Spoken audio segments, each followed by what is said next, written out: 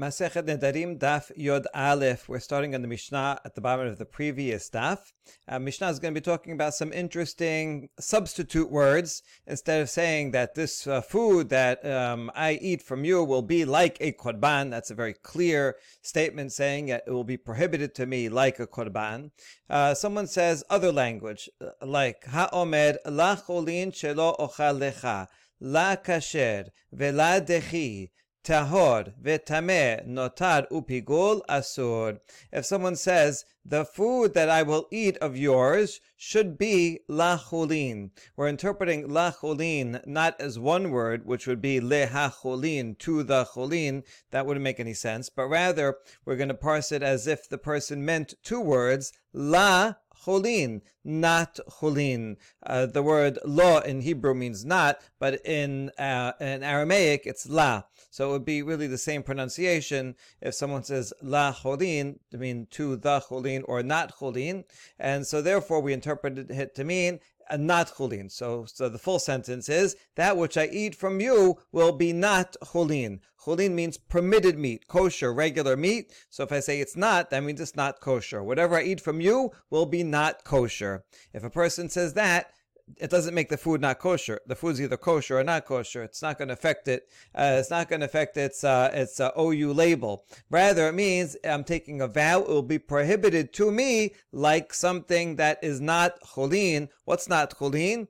A korban is not chulin. So that's the same as saying whatever I eat from you will be a korban is equivalent to whatever I eat from you will be the opposite of chulin, which is a korban. So that works. Or if he says la kasher, not kosher, that also, even though the opposite of kosher is not kosher, like whatever pig or meat and milk, it's not, the opposite is not a korban. Nevertheless, that also makes a vow, not kosher, meaning that I am prohibited to eat it. So whatever I eat from you, I will be prohibited to.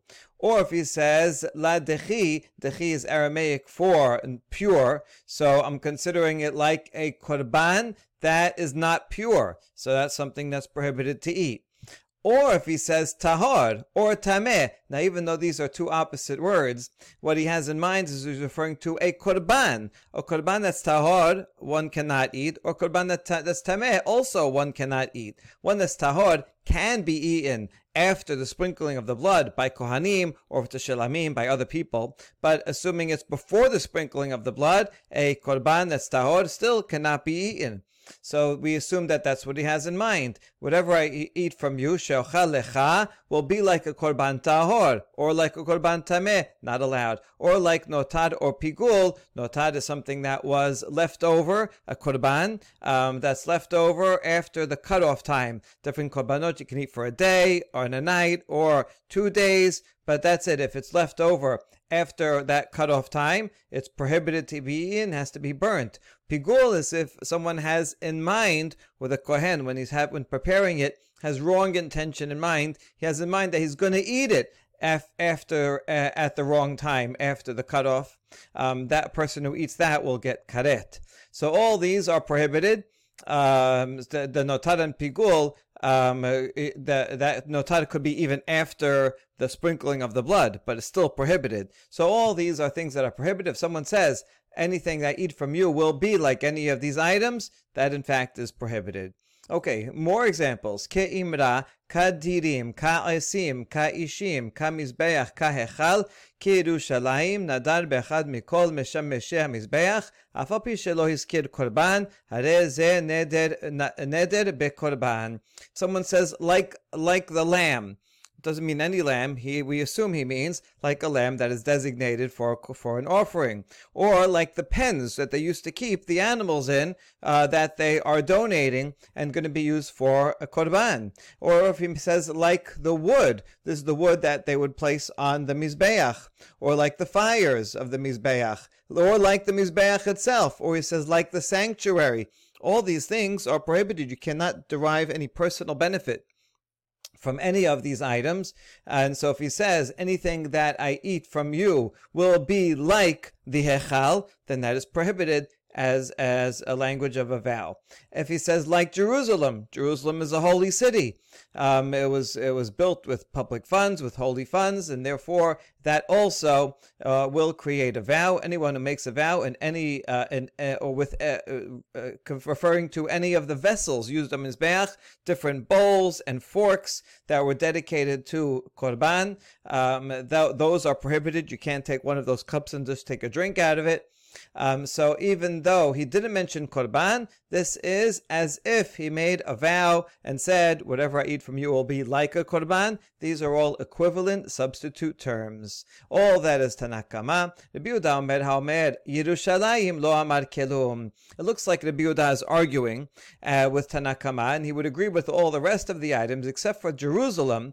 If he says this is prohibited to me like Jerusalem, he didn't say anything, because Yerushalayim actually is, you can, the stones and the dirt of Jerusalem, although it's a holy place in general, is not prohibited to use. It's not like the Mizbeach or the Hechal that you cannot use that. You cannot use them, you can't lean on them, but a regular stone in Jerusalem, you can sit on it, you can take it home, and so that would not be a problem. So the Rabbi Yehuda disagrees with Yerushalayim. That seems to be the Peshat, a simple reading of the Mishnah. The Gemara is going to offer that reading, but also a different reading, that Rabbi Yehuda's argument is with Ke Yerushalayim versus Yerushalayim. Rabbi Yehuda would actually be in agreement with Tanna Kama. If he says this is prohibited like Yerushalayim, then it makes a prohibition. But if he doesn't say like Yerushalayim, he just says Yerushalayim without the Ke, then he has not said anything, because that's too vague of a connection.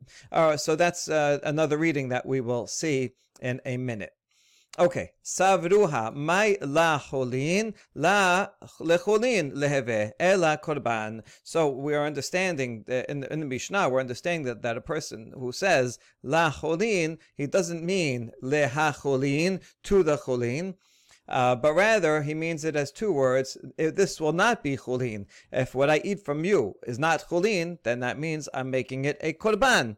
So we see from, even though he didn't say a positive statement that I am making this prohibited, from the negative we can infer the positive, right? If this loaf here is, if I'm saying it's not chulin, it's not regular non-sacred food, then I'm implying that it is korban, and therefore it is prohibited. Okay, so Mani Matnitin, who is the author of this Mishnah? It can't be Rabbi Meir, because in general, Rabbi Meir does not follow the principle that from a negative you can infer a positive. Titanan, how do we know that that Rabbi Meir says that? Rabbi Meir Omer kol tenai sheno kenai bnei Gad bnei Reuben eno tenai. We know this from the laws of how to make a condition. If you want to write a condition in a contract or say a condition, you have to say it like that of bnei Gad and bnei Reuven. In the Torah, when Gad and Reuven come to Moshe, and they say, listen, we want to settle outside the borders of Israel on the other side of the Jordan. Can we do that? Moshe, right after deliberation, comes back and says, you have a condition. If you come into the land and fight with us and help us conquer the land, then you can go back and settle the land outside. But that's the positive. If you do not come into the land and help us battle and conquer the land, then you will not be able to go and settle on the other side of the land. That's how it says in the Torah, both the positive and the negative. Rabbi Meir learns from that a prototype. Every condition that you say has to be in the positive and said in the negative. If you say it only in the negative, you cannot infer the positive. If you say only positive, you cannot infer the negative either. Okay, so since he says that there, it's true for languages of vows as well. According to the Rabbi Meir, if someone says this bread here is going to be not chulin, then it just means it's not chulin. We cannot infer the positive that it is korban, and therefore, according to the Rabbi Meir, it would be permitted. So he cannot be the author of this Mishnah, because this Mishnah says la chulin makes a valid vow. Ela Rabbi Yehuda, he rather it must be Rabbi Yehuda. We don't quote it here, but there is a Gemara in Gitin 46b that does have the opinion of Rabbi Yehuda against Rabbi Meir. That's in a different context of someone who divorces his wife because she's an Ailonit.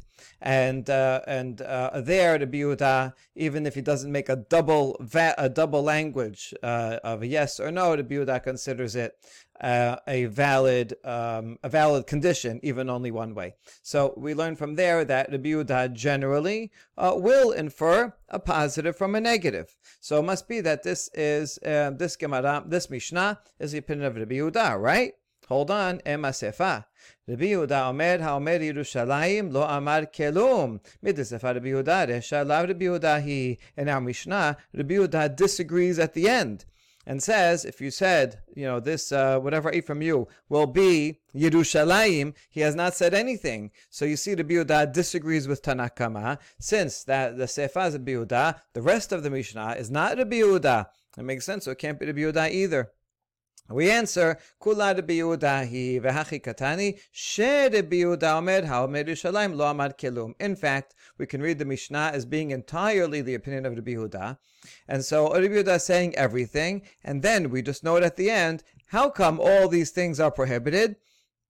Because it's based on Rabbi Yehuda's opinion. Everything is Rabbi Yehuda's opinion, because he says, if you say Yerushalayim, you haven't said anything. But Rabbi Yehuda would agree that if you said Ke Yerushalayim, then that is a valid vow. So in fact, there's not a machloket between Tanna Kama and Rabbi Yehuda. It is all Rabbi Yehuda. And the last part is simply quoting an explicit statement of Rabbi Yehuda explaining that Yerushalayim would be the exception. But in the other cases, Ke, as long as it said Ke regarding this set of statements, that would be fine. Note that according to this explanation, you don't have to say Ke tameh or ke notar.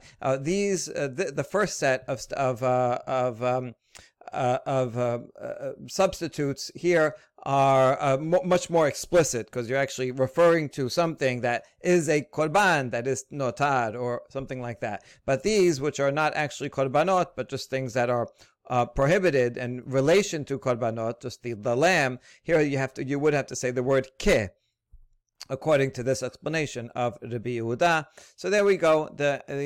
Our Mishnah is in fact the opinion of Rabbi Yehuda, all of it.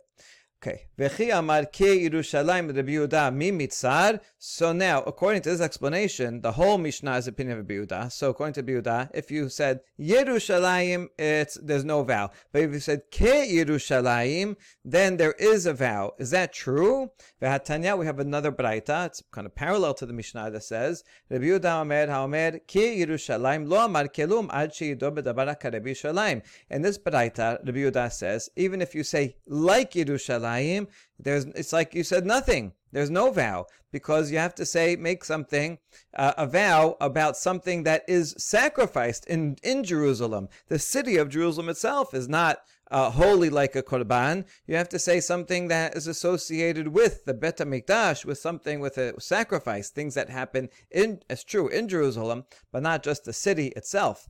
You see, this baraita seems to accord with the peshat of the Mishnah. It doesn't matter if you say ke or not ke. Yerushalayim by itself is not holy in the same way that a korban or things associated with a korban are holy.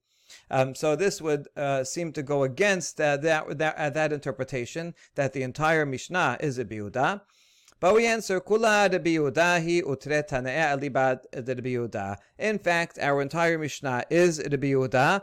And there are two Tanaim, there are two versions of tradents that explain Rabbi Yehuda or transmit the opinion of Rabbi Yehuda differently. So in this baraita, this follows one interpretation of Rabbi Yehuda, that Yerushalayim, Ke Yerushalayim, none of that makes a vow, because Yerushalayim does not have the intrinsic holiness like a korban, whereas the other transmitter, the other interpretation of Rabbi Yehuda, is the one in our Mishnah. According to that, Rabbi Yehuda would permit if you said just Yerushalayim, but would prohibit if you said Ke Yerushalayim. That would make a binding vow.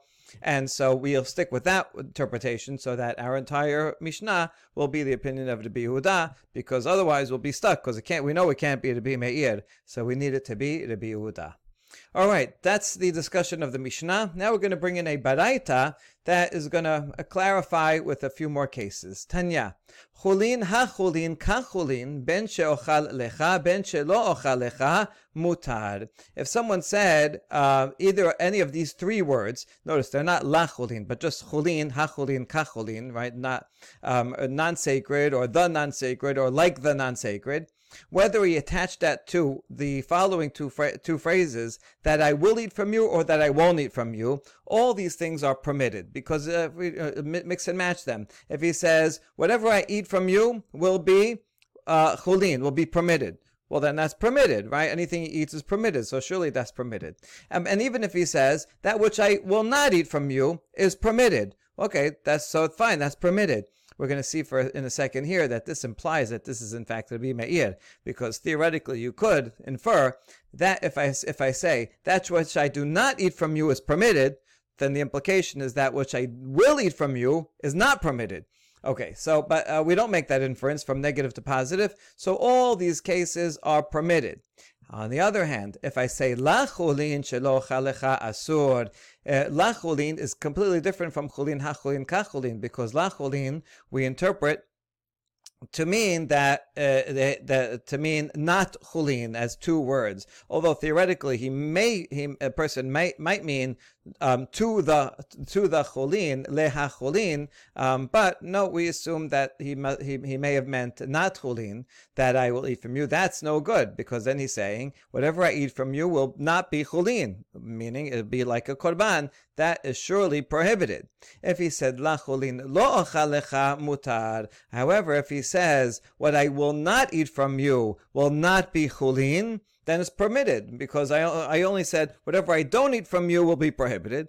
That infers that whatever I do eat from you will be permitted. That's the end of the Baraita. Now we're going to analyze who is the author of this Baraita. Resha Maneh Rabbi Meir hi delet le mikelal lav ata shomea hen. The first half seems to be of the opinion of Rabbi Meir, because he does not infer from a negative a positive. And we can see that from this statement here. If someone says, whatever I do not eat from you will be chulin, will be permitted. So if we would infer a negative from a positive from a negative, then we would infer as follows: whatever I don't eat from you will be permitted. We can infer that whatever I do eat from you will be prohibited. But we don't make that inference, because this is mutar. Therefore, Rabbi Yehuda, if it was an opinion of Rabbi Yehuda, he would say prohibited here, because he would make the inference. So therefore, this Baraita, the first half, must be Rabbi Meir. So far, so good. However, ema sefa la cholin lo ochal lecha mutar. This last phrase, if he says, what I do not from you will be not permitted, okay, well that by itself isn't saying much, and that's permitted, because what I don't eat from you will be prohibited. Okay, fine. What I do eat from you may still be permitted. Here's the problem. V'hatenan la korban lo ochal lecha Rabbi Meir oser. If we interpret la korban as la korban, not a korban, so we have a statement here: what I will not eat from you will not be a korban, meaning what I don't eat from you will be permitted. And Rabbi Meir says oser. That means, it sounds like he's inferring what I do not eat from you will be permitted. That means what I do eat from you will be prohibited. So it sounds like Rabbi Meir is inferring a positive from a negative. And we asked over there, but Rabbi Meir does not have the principle of from a negative we infer a positive. So how come in that Mishnah over there he assumes that it's prohibited? Ve'amar Rabbi Abba, regarding that Mishnah, explained, Na'asa ke'omer le korban yeheh. Lefichach lo ochal lecha. What we do is we parse it into two phrases. This will be a korban. We're not saying now la, not korban, but rather yes korban.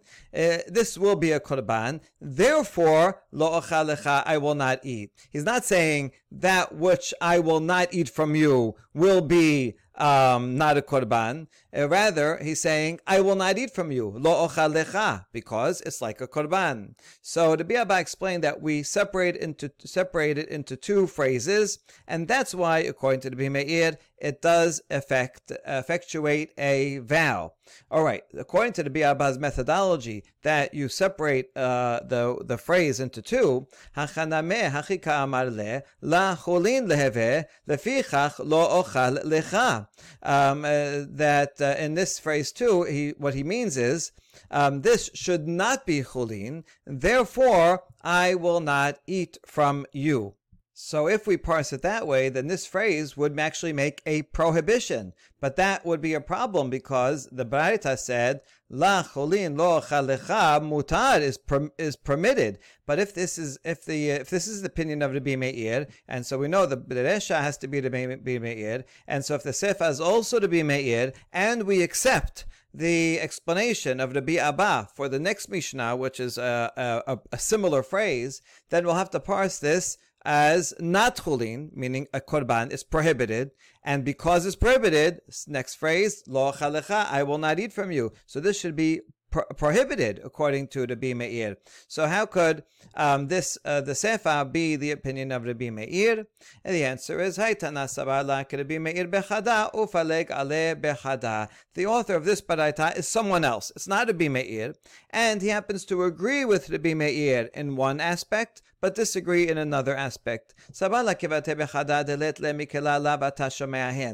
the one hand, he agrees that with the Bi Meir in this one principle that you cannot derive a positive from a negative, and that explains the Resha of the Baraita. But he also disagrees with him regarding the phrase in the next Mishnah, where if he says La korban lo ochal lecha, he does not agree with that, and so he would not agree with that you have to parse something into two, and so therefore the Tana, whoever it is, we don't name the person, yes, agrees that if you say Lo ochal lecha mutar, if it says Lo ochal lecha cholin mutar, what I don't eat from you will be permitted, we're not going to derive a positive from that negative, and therefore it's permitted.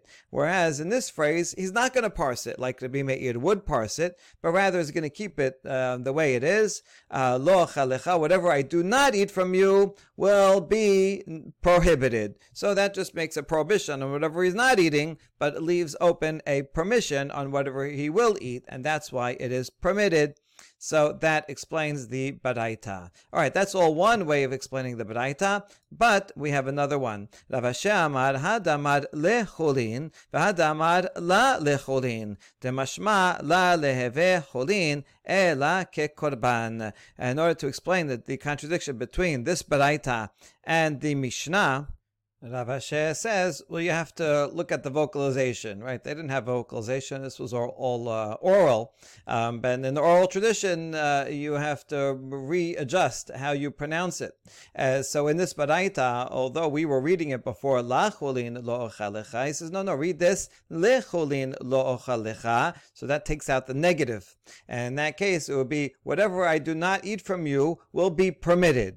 And now this is all the Bi Meir, according to Rav Ashi. We can explain the whole thing according to Bi Meir, and he does not infer a positive from a negative. So just because he said, whatever I do not eat from you will be permitted, we are not going to infer that which I do eat is not permitted, so we just leave it as is, and that is permitted. So that's totally fine. Whereas down here, when we made this inference from the Mishnah over there, because if he says La korban lo ochal lecha, and we explained, the Biaba explained that means not La korban. This is not a korban, therefore I will not eat from you. So that in that phrase we separated it, and that's prohibited. And we asked about that. Wait a second. If you say la cholin, so lo echal lecha, Rav Ashi is saying over here we're saying la, not li, like in the Braita, but in fact if you said not cholin, what I will not eat from you, so then you're saying this is not cholin,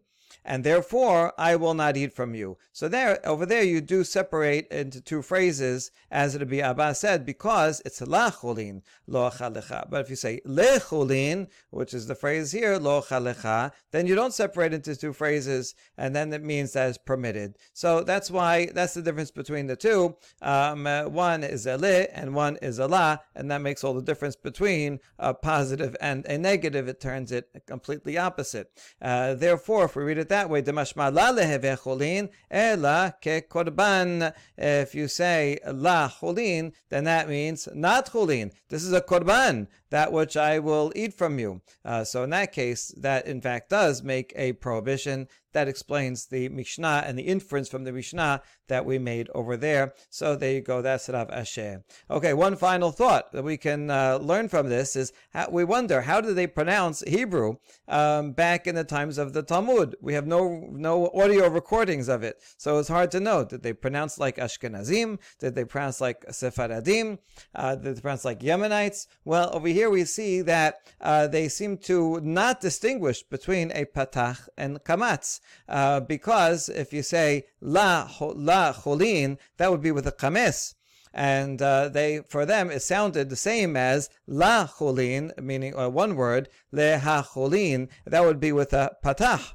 And so therefore you see that since they are debating whether la cholin, does that mean le ha cholin or not cholin, la cholin, that means that seems that their pronunciation was actually like Sephardim, who do not distinguish between patach and kames, unlike Ashkenazim, who pronounce kemesim as an o sound. Also Yemenites, who pronounce the kames as an o sound, and no, instead they pronounce the kamatz gadol the same as patach. Baruch Adonai Le'olam, amen v'amen.